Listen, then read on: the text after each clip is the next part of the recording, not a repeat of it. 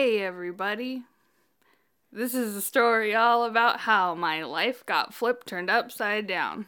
Why don't you take a minute, just sit right there, and let me tell you about how I hurt my back yesterday. I wasn't doing anything and I pulled a muscle so badly in my back that I could only lay down for all of the day. So that's how my quarantine is going. This is Kiana, and you are listening to That Broad's Got Moxie. Yeah, I'm just still going solo. World still on a bit of a pause because of COVID-19. Portland is still under the stay home, stay healthy order, which means that Cassie and I and the Peanut Gallery, Danny, are not recording together. And so I'm here in this room by myself once again. Zeth is here for moral support. He will not be speaking because we do not need to hear him. Now, I'm just going to go ahead and go into my story. So it's still Asian and Pacific Islander Heritage Month, which means we're celebrating our Asian and Pacific Islander women. I have been focusing very heavily on Pacific Islander women because I am Pacific Islander, and I like talking about other women who are Pacific Islander because it just makes me feel good. We don't get talked about a lot. And so I'm going to talk about us. This week, I'm going to talk to you about Ka'ahumanu. And my sources this week are alohahawaii.com, an article called The Woman Who Changed a Kingdom by Betty Fullard Leo, an entry on encyclopediabritannica.com, Wikipedia, of course, holding it solid, and a Lahani News article called The Fascinating Life of Queen Ka'ahumanu. So, as some background, the time period that I'm going to be talking about, the Hawaiian, at least in the beginning, the Hawaiian Islands were not the Hawaiian Islands. They didn't consider themselves as one entity, and there were chiefs on all of the islands that now make up Hawaii that were fighting for control, with some interested in the idea of uniting Hawaii. So that's some context. So Ka'ahumanu's parents were somewhat formidable figures of the time period that I was just explaining. Her mother had been the wife of the late king of Maui, and her father had been part of the royal family on the Big Island. But he briefly moved to Maui after some issues caused him to leave. Ka'ahumanu's mother, Namahana, had a brother who took the throne as the king of Maui after her husband died. And he did not like Ka'ahumanu's father, and he was against their marriage and had an open feud with Namahana's husband. And so Namahana, who was pregnant at the time, was afraid that her child would be harmed in their dispute with one another, so she went to a cave and gave birth, hidden from any harm that may come to their child.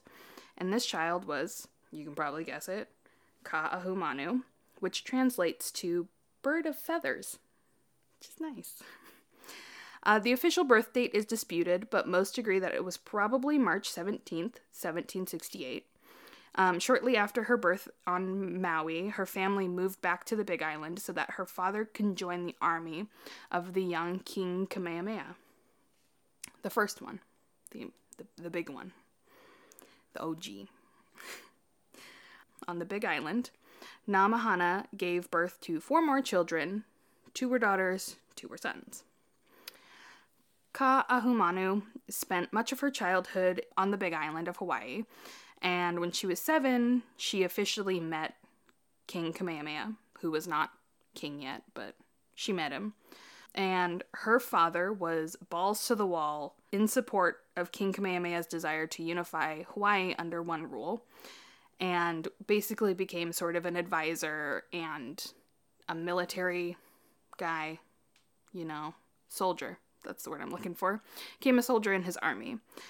And then when Ka'ahumanu was 13, he decided that it would be appropriate to marry her off to King Kamehameha. It said that they had pretty bad marriage, but that sort of happens when a 30-year-old marries a 13-year-old. There's not much to talk about. Not a lot of similar hobbies with that big of an age gap. One is going through puberty, the other is so over puberty. It's just not on the same level. So, that was too bad.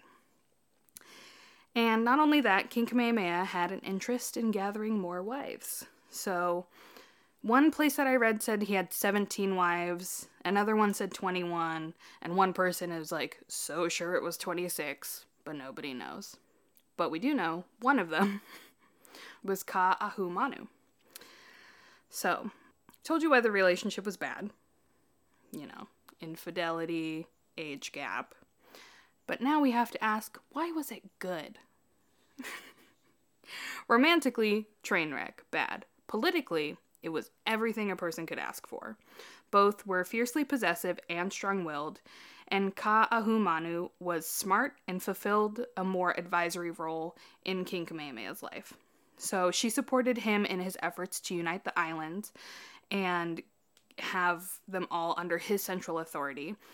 And she also knew who all of his strongest allies were, and oftentimes they were her family members, so that just made her even more of an important figure in his life.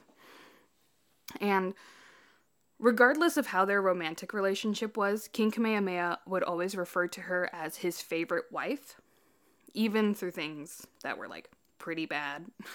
So at one point, Kamehameha married Keopuolani, who was the high chiefess of Maui. And him getting married was not new, but him appointing her as his sacred wife was new. So Ka'ahumanu was his favorite, but Keopuolani was the one who was going to be giving birth to his heir. And this especially hurt Ka'ahumanu because she was already having struggles getting pregnant herself, and him taking on another wife to serve as his sacred wife was just a harsh rejection towards her, and also highlighted the fact that she was of lesser nobility, and she had some issues with that, but he's still oh, you're my favorite. Regardless of what he said, they didn't speak to each other for about a year, and later reconciled. And with reconciliation came more power for Ka'ahumanu, because she wouldn't just come back empty-handed. So King Kamehameha gave her the power of Pu'onua, which roughly translates to sanctuary or place of refuge. And this gave her the power to spare people from death, to protect women and children, and to save criminals from persecution. About the royal couple, someone once noted, he dealt out death when she saved them from death. When Keopuolani gave birth to the new heir, Prince Liholiho, Kamehameha appointed Ka'ahumanu as the baby's official guardian. So even though his mother was around, not the guardian. In 1810, Kamehameha officially united the Hawaiian Islands under his rule, and a time of peace began. Ka'ahumanu took time to invest in her own hobbies and activities, which included, but not limited to, kite making, kite flying, canoeing, swimming, surfing, board games, specifically checkers, getting drunk with the girls, and puffing on a pipe. Sounds like a good life. That's what I wish I could be doing. She became a bit lonely because her husband started spending more time with his younger wives, which included her younger sister, right? Scandal. So she decided to take on 2 young lovers, and boy oh boy, did this not go over well.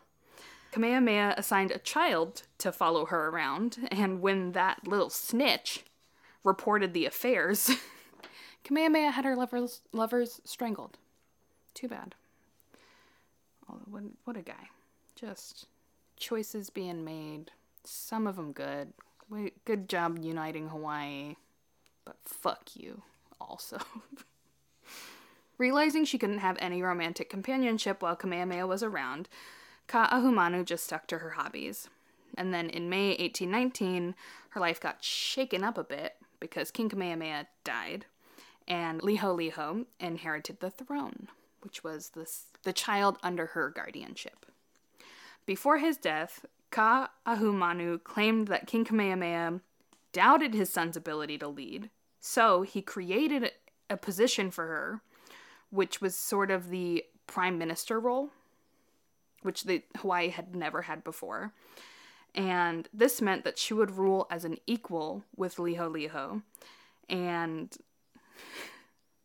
so she claimed he said this, but no one else knew it. And a funny thing happened. So, upon hearing of his father's death, Liholiho went to the capital expecting to take over the throne. And when he arrived, he was greeted by Ka'ahumanu wearing King Kamehameha's royal cape. And she announced to all the people on the shore and even to Liholiho, who was surprised. She was just like, "We too shall rule the land," meaning together. And Liholiho, not really sure what to do with this power play, just accepted it. So Ka'ahumanu just became the most powerful woman in Hawaii, probably the most powerful person, just by saying that she had the right, and everybody just believed her. And I love that. So he took on a merely ceremonial role. Oh, that was hard for me. He took on a merely ceremonial role, and she had all of the administrative power. And she was not shy in wielding that power. Her first order of business was to rid the island of the kapu system, which she saw as unfair. The kapu system was a universal, code that stretched to lifestyle, gender roles, politics, and religion. And violating the kapu system, which included men and women dining at the same table, was considered a threat to spiritual power and would result in death. She wasn't a fan of that because she liked eating a meal with her her cohorts, and she wasn't allowed to do that. So within 6 months of rising to power, Liholiho, he became Kamehameha II, and Ka'ahumanu went to his mother, and they together convinced Kamehameha II to break the sacred kapu system. And essentially what they did was they had a dinner and just in front of other people, and they were like, "Hey, come sit with us, King Kamehameha II." And he was like, "Can't, but I'm the king. That's my mom and my guardian. I guess I'll go eat with them." And that's all it took. which is fun. King Kamehameha II didn't spend much of his rule in Hawaii and went to England in 1823 and then died there. So, before he left, Ka'ahumanu was appointed the Queen Regent, and then after he died, she was the Queen Regent until Kamehameha III should come of age, which just meant the power was hers alone for a while because that bitch was 11, so he couldn't do shit. So, next order of business, take care of the Kauai sitch, and I'll explain what the sitch is. You see, even though the Hawaiian states were unified, Kauai had vassal status because instead of going to war and being defeated like the other islands did, the king of Kauai had negotiated a bloodless surrender that put them under King Kamehameha's rule, but still maintained their own governing system. Without Kamehameha around, Ka'ahumanu was afraid that they would break away and destroy the legacy of a united Hawaiian island. So she did what any reasonable person would do, obviously, and kidnapped the king and forced him to marry her. This took care of it for a little bit, but then he died. And he died in 1824, and after his death, one of his sons began a rebellion against the crown. She settled this situation by just marrying his brother. And then all was good. Hawaii was unified once again. So now, the things she did or helped do so far: uniting Hawaii, which I count because she helped King Kamehameha do it, dismantling the largely oppressive kapu system, and keeping the islands unified after Kamehameha's death. All big deals. Now, if she didn't shake up the system enough, the work in her later life would have done it, for better or for worse. So in 1824, she fully embraced the Protestant missionaries that came to the island to convert the people. She encouraged her subjects to embrace the faith as well, which actually led to a rise in literacy rates on the island for a short period of time. Admirable. And under her rule as well, she presented Hawaii with its first codified bodies of laws modeled after Christian ethics and values. So under her rule, stringent laws were passed against murder, theft, smoking, and Sabbath breaking. In 1825, she was baptized, and then, so 2 places. You know, when you're baptized, sometimes you get a new name. So she was either known then as the new Ka'ahumanu, just the same name, or Elizabeth, which is just fun, I guess. She became fairly close with the Protestant missionaries on the island at this time, so much so that they began to have a sway in her rule. And in 1827, they persuaded her to ban the Roman Catholic Church from practicing on the island completely. All Catholic missionaries were ordered to leave, and a few years later, she outright banned any Catholic teachings and threatened to deport whoever broke the law. The new rules of morality gradually changed the structure of Hawaiian society in itself. Marriage became more popular, homosexuality became less accepted on the islands, polygamy was banned, and traditional gods were no longer being worshipped. So, take that what you will. I don't think that's great. But she was pleased with herself. Over the following years, Ka'ahumanu and her council encountered the inevitable problems that come with the intrusion of foreigners. Ownership of the land came into question, who made laws came into question, and although she was Christian, she warded off any missionaries who she deemed bad in that they were using the Christian name to take over the Hawaiian kingdom, which she was not for. So she was actively trying to ward that off, but also completely changing the structure of Hawaiian practices and morals by accepting certain things and outlawing certain things. It's complex, if you will, like many women are. Complex. Word of the day. Not a big word, but a word. Complex. So, under her rule as well, with a now more grown-up King Kamehameha III, she negotiated the first ever treaty between the Kingdom of Hawaii and the United States in 1826, under the administration of President John Quincy Adams. You don't hear about that guy a lot. So the treaty essentially paid off any debts that Hawaiians owed to American traders, which was good, and it earned her and Kamehameha III a lot of favor domestically. However, the treaty also served as a free trade agreement that gave Americans the right to enter all ports of Hawaii to do business and sue citizens of Hawaii in Hawaiian courts, and Hawaiian laws and protections were extended to American traders as well. Great for Americans, bad for Hawaiians. Listen to episode 3 of this lovely podcast to hear the story of Queen Liliuokalani and the bastard Americans that stole her land. That's an ad that I paid myself to make with love and attention. Anywho, after this treaty was made, so she went to the U.S. to make the treaty and then came back. And after she came back, she realized that her health was failing, and recognizing that this was the last years of her life, she requested to be taken to her home in Oahu. On her deathbed, missionaries gifted her the first copy of the New Testament in the Hawaiian language, bound in red leather, with her name engraved in gold letters on the top.